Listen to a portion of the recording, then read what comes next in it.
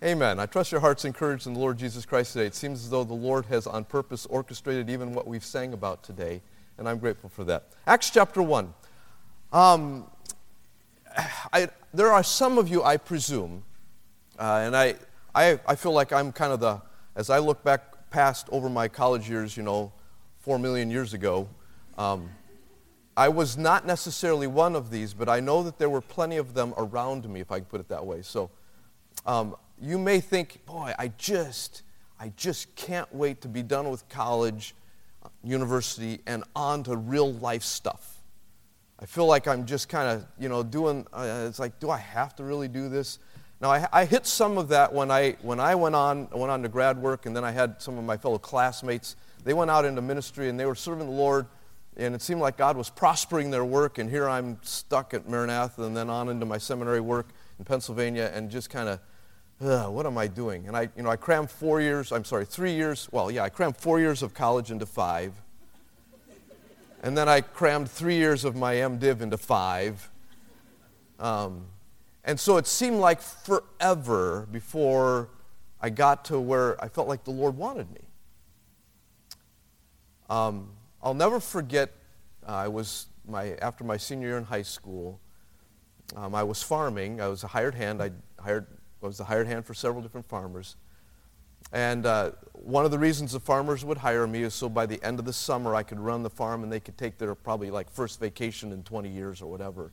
You're milking cows, they milk them morning and evening, every day of the week. And so I'm working while the farmer went away, and I'm a homebody, and the farmer's dad was still there. He's retired. He'd come to the farm, did what he wanted here and there. Mr. Schomburg was his name, Mr. Schomburg. And so he and I were running the farm, and it was partway through the week when the regular farmer was gone, and I was miserable. As I recall, it was also when my mom and dad were up at Camp Shatek. They were helping run the camp week for that week. So I was home alone. The farmer was away. It was just Mr. Schomburg and I. I literally hated it, and I was wishing I couldn't wait. And I suspect I told Mr. Schomburg one too many times, I can't wait till like Saturday when everybody's home again. And so now Mr. Schomburg is not saved. And I had the opportunity to share the gospel with him several times.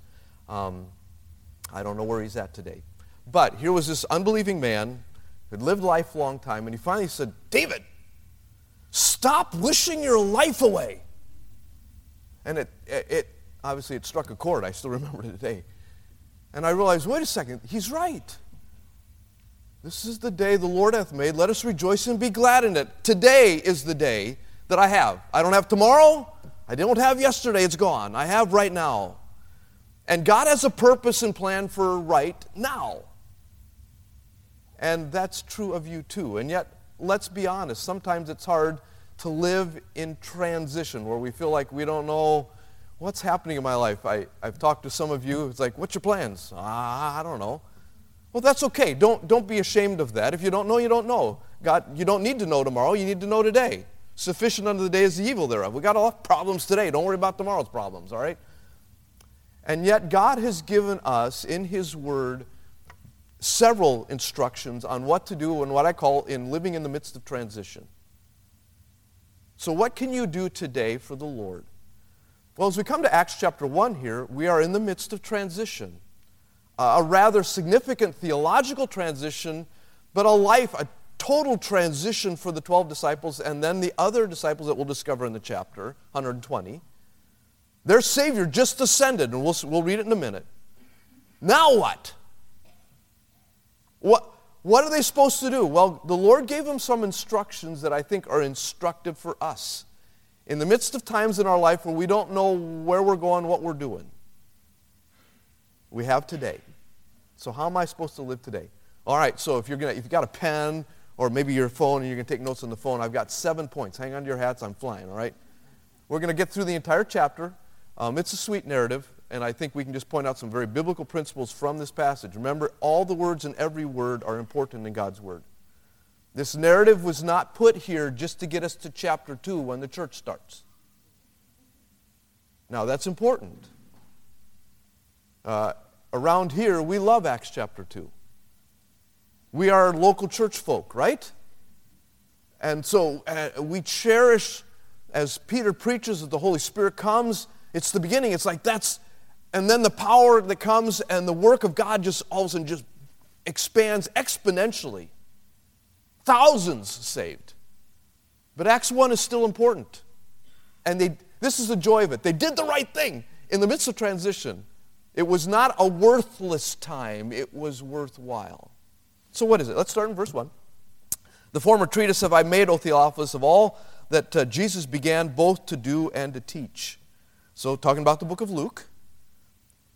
And now he's going to write volume number 2 to his friend, it appears, Theophilus. Until the day in which he was taken up. After that, he, through the Holy Ghost, had given commandment unto the apostles whom he had chosen, to whom also what commandment? Probably a reference to the Great Commission.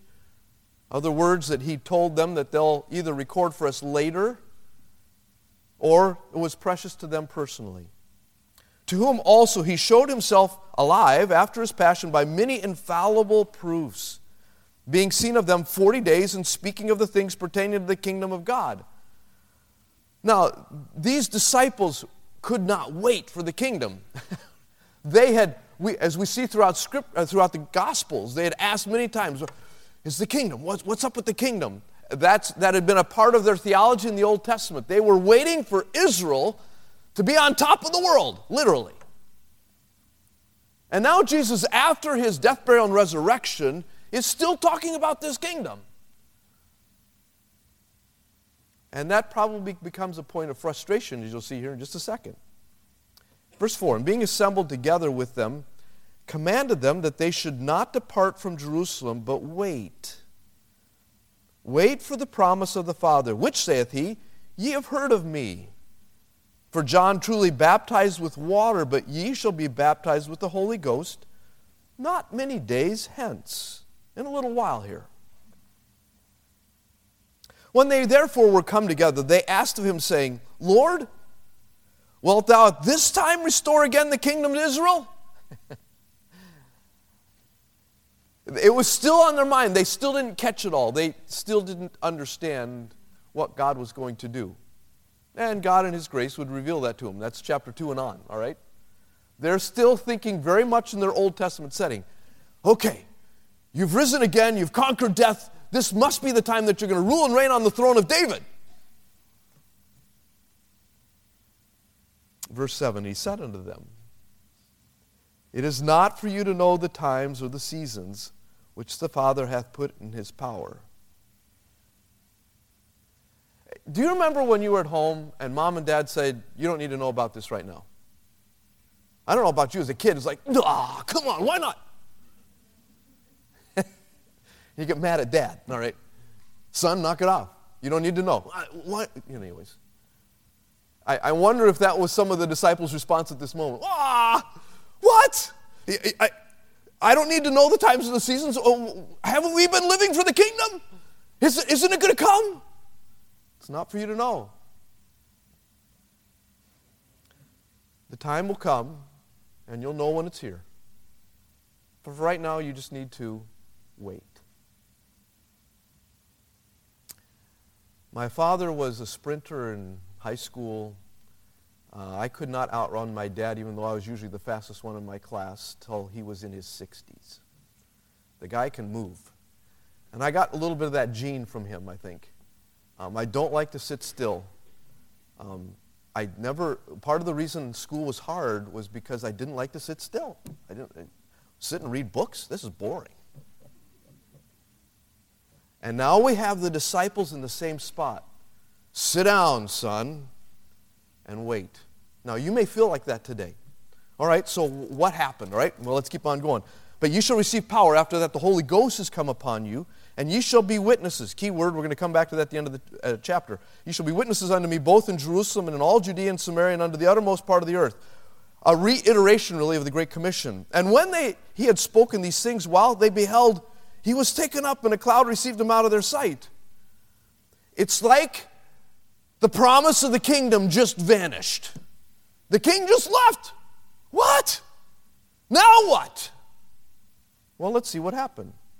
And while they looked steadfastly toward heaven, as he went up behold, 2 men stood by them in white apparel, which also said, Ye men of Galilee, why stand ye gazing up into heaven? It's not for you to know the times or the seasons, right? Don't stand here with your mouth open. This same Jesus which is taken up from you into heaven shall so come in like manner as ye have seen him go into heaven. Now, we're used to that. We are living in this period where we're waiting for the Lord to return. Maybe he could come today. Wouldn't that be just absolutely amazing? I hope you're prepared for it. I hope you're living today and prepared for it. But this unique promise to the disciples at the moment was probably just a touch of satisfaction and comfort. The king just left. What are we doing now? He'll come back. He's given you some instructions. You be willing to follow. So that's what they did. Verse 12. Then returned they unto Jerusalem from the mount called Olivet, which is from Jerusalem a Sabbath day's journey, about 7/10 of a mile or so. And when they were come in, they went up into an upper room, where abode both Peter and James and John and Andrew and Philip and Thomas and Bartholomew, Matthew, James the son of Alphaeus, Simeon, Zelotes, and Judas the brother of James. These all continued with one accord in prayer and supplication with the women and Mary, the mother of Jesus, and with his brothers, his physical brothers. First of all, in the time of transition, live by hope. Really live by faith, if you want to put it that way. Remember the promises that God has given you, just as he, for these disciples, gave them a promise. Christ will come back. Trust God's plan. Live by God's word. He had told them in John chapter 16, Nevertheless, I tell you the truth, it is expedient for you that I go away. He had already reminded us earlier. For if I go not away, the Comforter will not come unto you. But if I depart, I will send him unto you. I wonder if on their trip back, that Sabbath day's journey back into the city, I wonder if that promise came to their mind. Christ had promised in that very chapter in the book of John that he'd bring these things to remembrance for them. I wonder if they remembered that promise, that hope. Okay, Lord, we're waiting for the Comforter. In fact, he reminded us, we saw it already at the beginning of the chapter. Wait for the promise from the Father.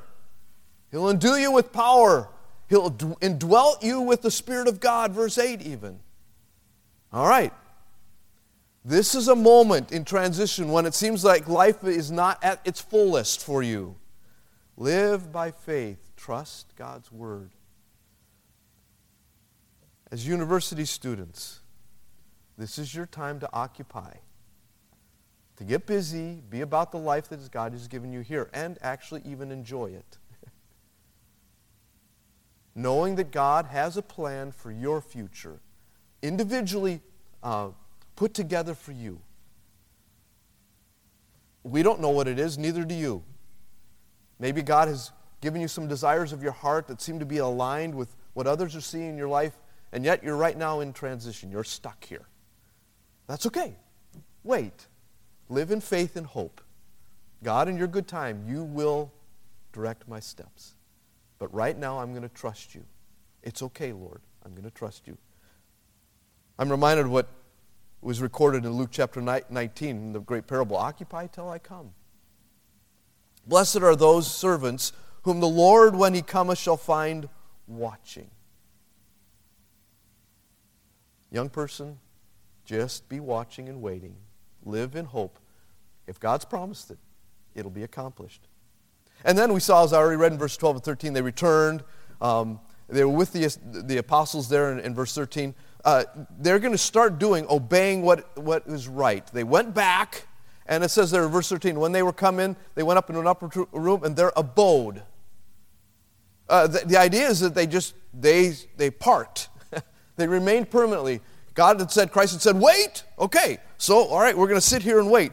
Waiting can actually be a part of our obedience when it's God-directed. Now, in our waiting, don't hesitate when God gives direction, and don't be lazy. When God opens the door of opportunities for more ministry and life that's going on, I suspect some of you are thinking about getting married. And yet, Prince Charming, he's not here. I'm sorry, guys. Anyway. And you're waiting, all right? Obey what is right now. Now, the princess may not be here too for the guys, all right?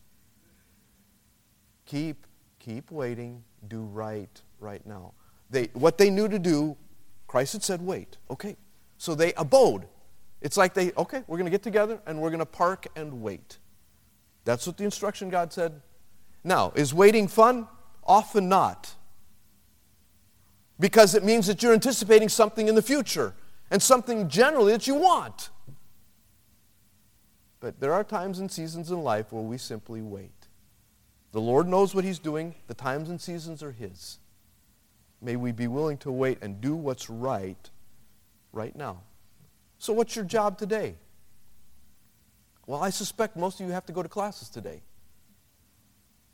Do it right. Not half-heartedly.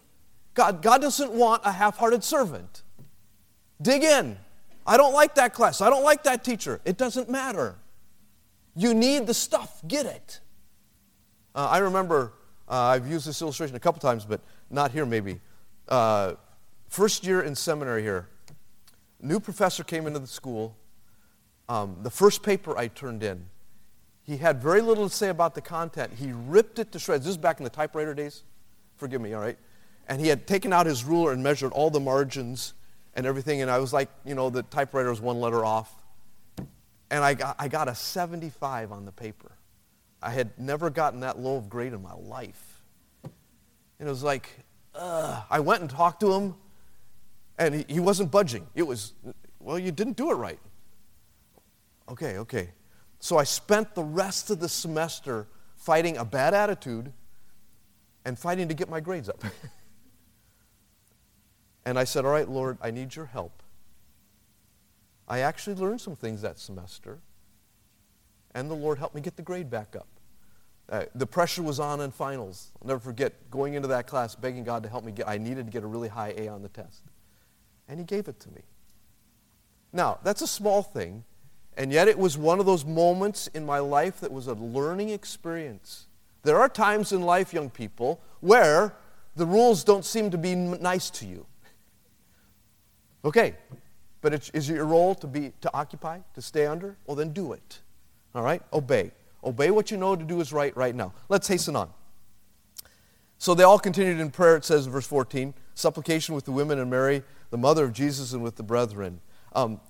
Learn to do several things here. I'm on number 3 already. So live by faith, obey what is right now, lean on your spiritual leadership. Why is it that God seems to have on purpose listed the 11 apostles here? Well, they were in leadership roles, and in fact, we'll see here as we move through the rest of the narrative, Peter takes the lead in helping them make another choice while they were still waiting. It is characteristic of the younger generation, and I'm going to put you there. All of us older have been younger at some point, and in fact, Proverbs makes this very clear. The younger generation often has, at some level, a disdain or a dislike for the older generation. Some of it is natural. You're growing up, you're becoming adults, you're making your own decisions. You don't have history in your life to direct your thinking, and so the old fuddy-duddies, it's like, why they're just in my way. Now, you live in a culture and time that has utterly rejected learning anything from the past. And that is not, generally speaking, biblical or right for you. We have the Word of God that was written down in the past that's still effective for right now, today.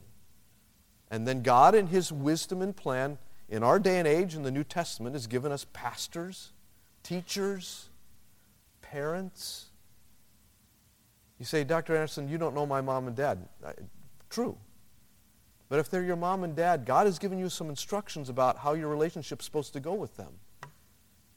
There's this simple word saying obey. Well, I'm off to college. So? Are you a child of your mom and dad? Well, I'm a big kid. Good. That's great. Keep going. Do you realize that I still have a biblical responsibility to heed and hear my Father's advice? I'm to honor them. And even though I might disagree at times with my Father, I had better honor what He says because He comes with a lot of wisdom. The reality is I have a godly man that's my Father. So almost everything He says, it's like a yes, sir. That's wise. That's good. Be willing in your life right now. You will put yourself in good stead if you're willing to listen to the leadership that God has placed in your life.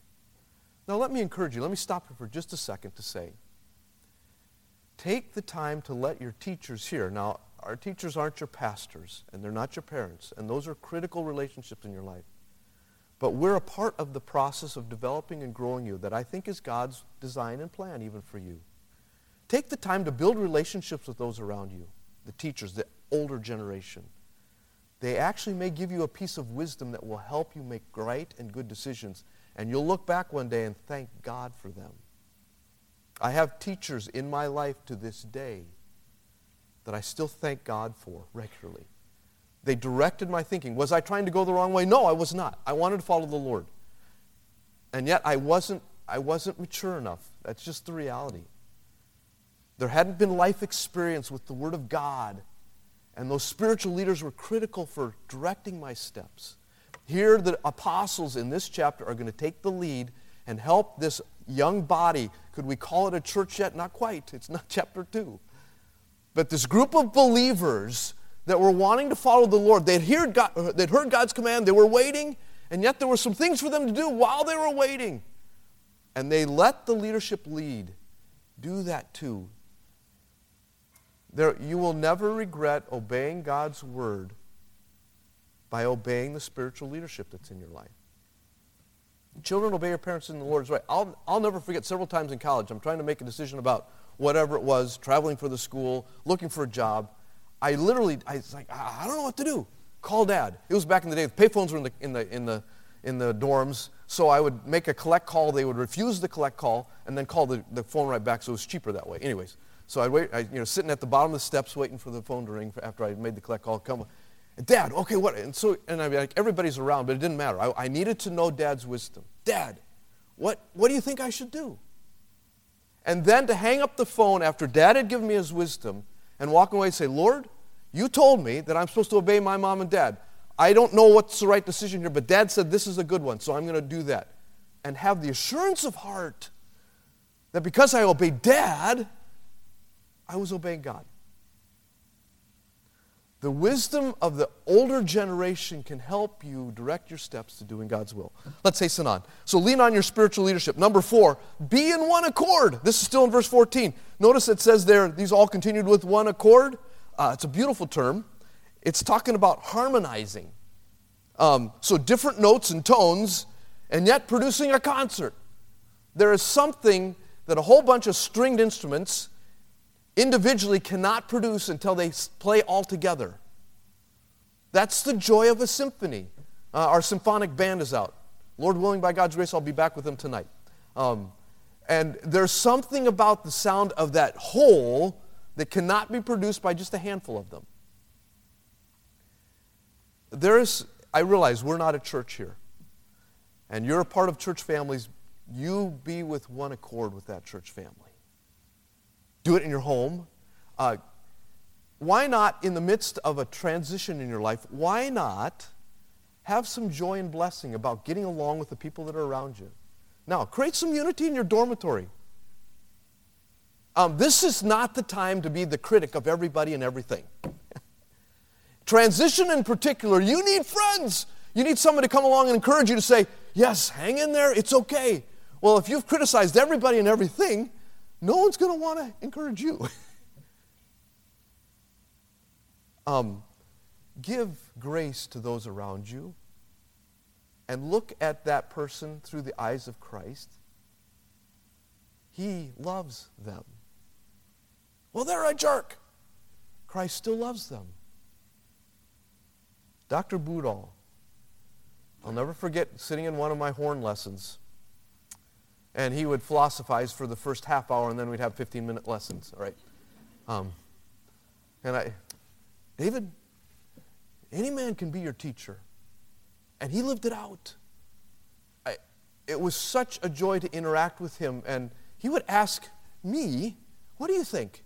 It's like, Dr. Boudall, you're Dr. Boudall. You know all the answers, don't you? Why are you asking me? Because he wanted to learn. And you know what it did? It bound my heart with his.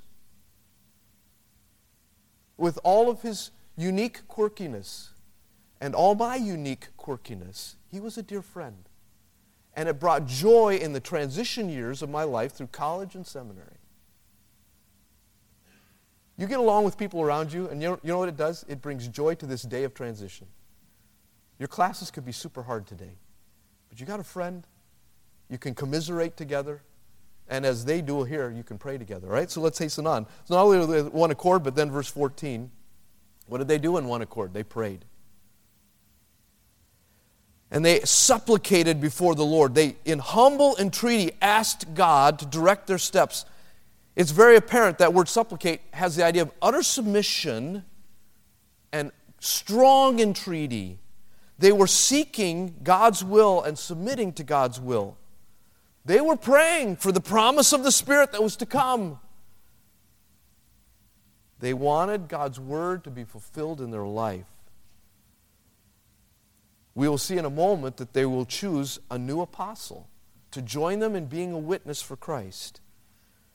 No wonder God helped them because they started in prayer. And in fact, if you run through the book of Acts, I'll just give you a couple references. It seems like prayer bathed a lot of their ministry. No wonder God used them. Because they said, God, you're in charge. Prayer is saying, Lord, I can't do this. I need you. So they prayed in chapter 1, verse 24. We'll get there. Choosing witnesses. In chapter 8, verse 14, as the gospel went to Samaria. In chapter 9, in the calling and healing of Saul. Ananias did some pretty amazing prayer there, right? Chapter 10, when the gospel went to the Gentiles, there was prayer referenced several times throughout. Chapter 13, when they were sending Saul at that moment, and Barnabas out on that first missionary, they stopped, prayed, and fasted. Young person, in times of transition, when you don't know what to do, where should you go? Go to the Lord in prayer. You remember? He loves you. He's actually interested in your life. He's the sleeper that's utterly committed to you. He never sleeps. Remember the illustration from Luke chapter 11 from the beginning of the semester here? All right? Don't forget that God wants to answer your prayer. Run to Him in prayer. Well, let's hasten on. Verse 15. In those days, Peter stood up in the midst of the disciples and said, the number of the names together were about 120. Men and brethren, this scripture must needs have been fulfilled, which the Holy Ghost by the mouth of David spake before concerning Judas, which was guide to them that took Jesus. So Peter, in this decision-making process, and here's point number 6, make wise, biblically sound decisions. He ran to the Word of God to help make choices, even in the time of transition.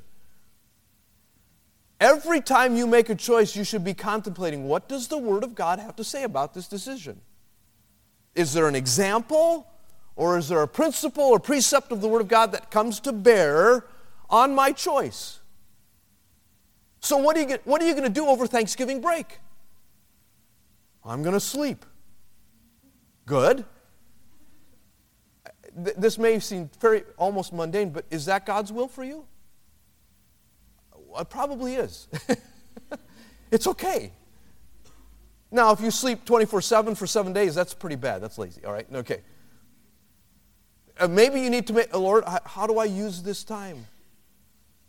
Okay, this is a time of preparation. I need to be prepared. So that means I probably should do some homework, I'm sorry, over Thanksgiving break. That's God's will. Get back to Scripture, study. Know the Scriptures. That's what they did here. They ran the Scriptures. So he's quoting, if you want to write some cross-references down real fast, he's quoting from Psalm 69, I should say, verse 25, Psalm 41, verse 9, Psalm 109, verse 8. So there's a quote here at the end of verse 16, and then he's going to quote again in verse 20.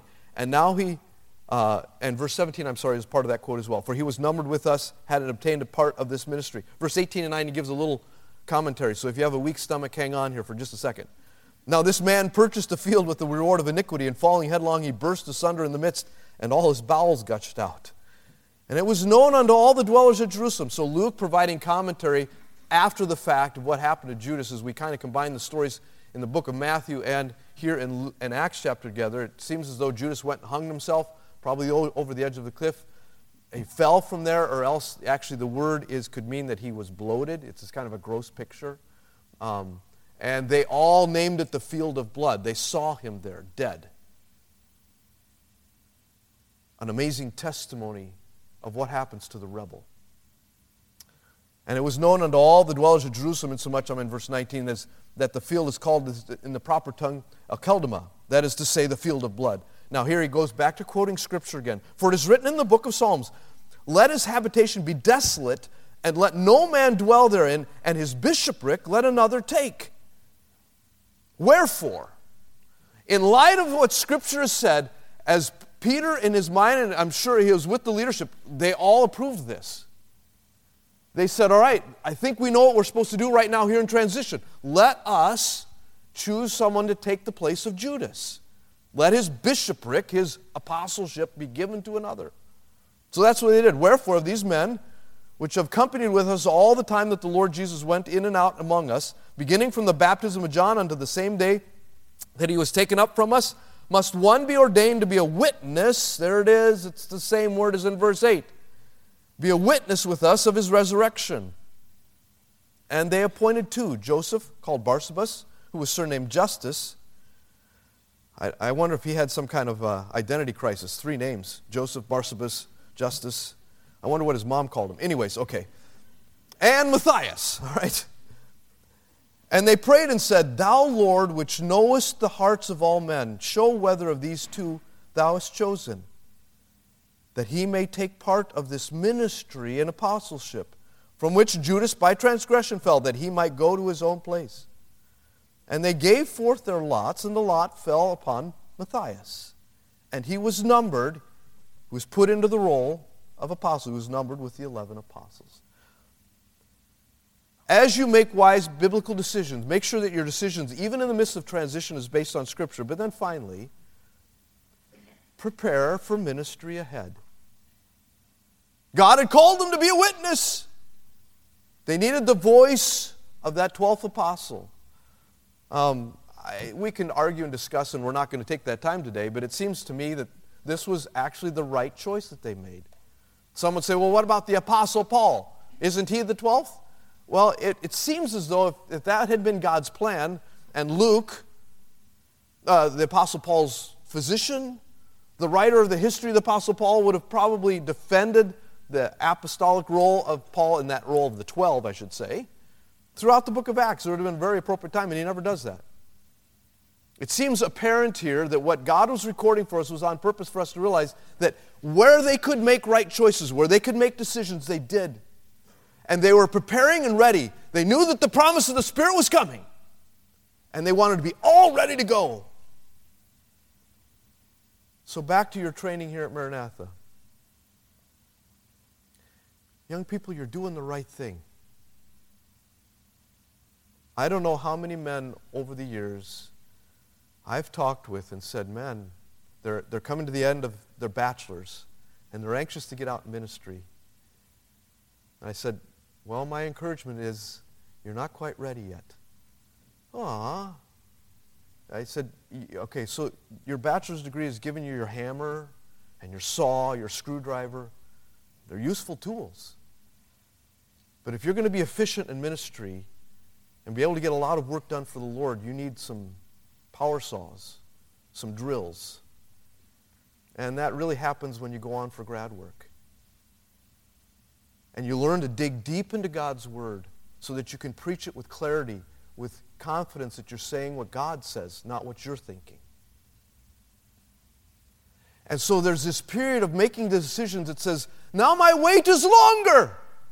I just want to get out there and, grow up and be a real man. No, wait. Wait for the time. They made right choices so that when the moment came, they were ready to serve God. Acts 1 was critical for what happened in Acts 2 and beyond. They had a heart loving the Lord, obeying their leadership, submitted to God in prayer, making right choices in what God had given them to make right now, so that when the Spirit came, the Word of God went forth in power and glory. Now, will we ever hear of Matthias again? We won't. My suspicion is his name will be written on one of the foundations of the city. And my suspicion is we get to glory, we're going to find out how many people he led to Christ too and helped disciple. Young person, I don't know what tomorrow holds for you. I don't know what tomorrow holds for me. But we can live today right. May we follow the Lord today. Make right choices. Be ready for God's plan for you tomorrow. I trust the Lord will give you a wonderful, wonderful Thanksgiving break. Do get some rest. That's God's design. Do study. That's God's plan for right now. Do be a blessing to your mom and dad. That's God's design too. You see, there's a lot to do, even in transition. Let's pray.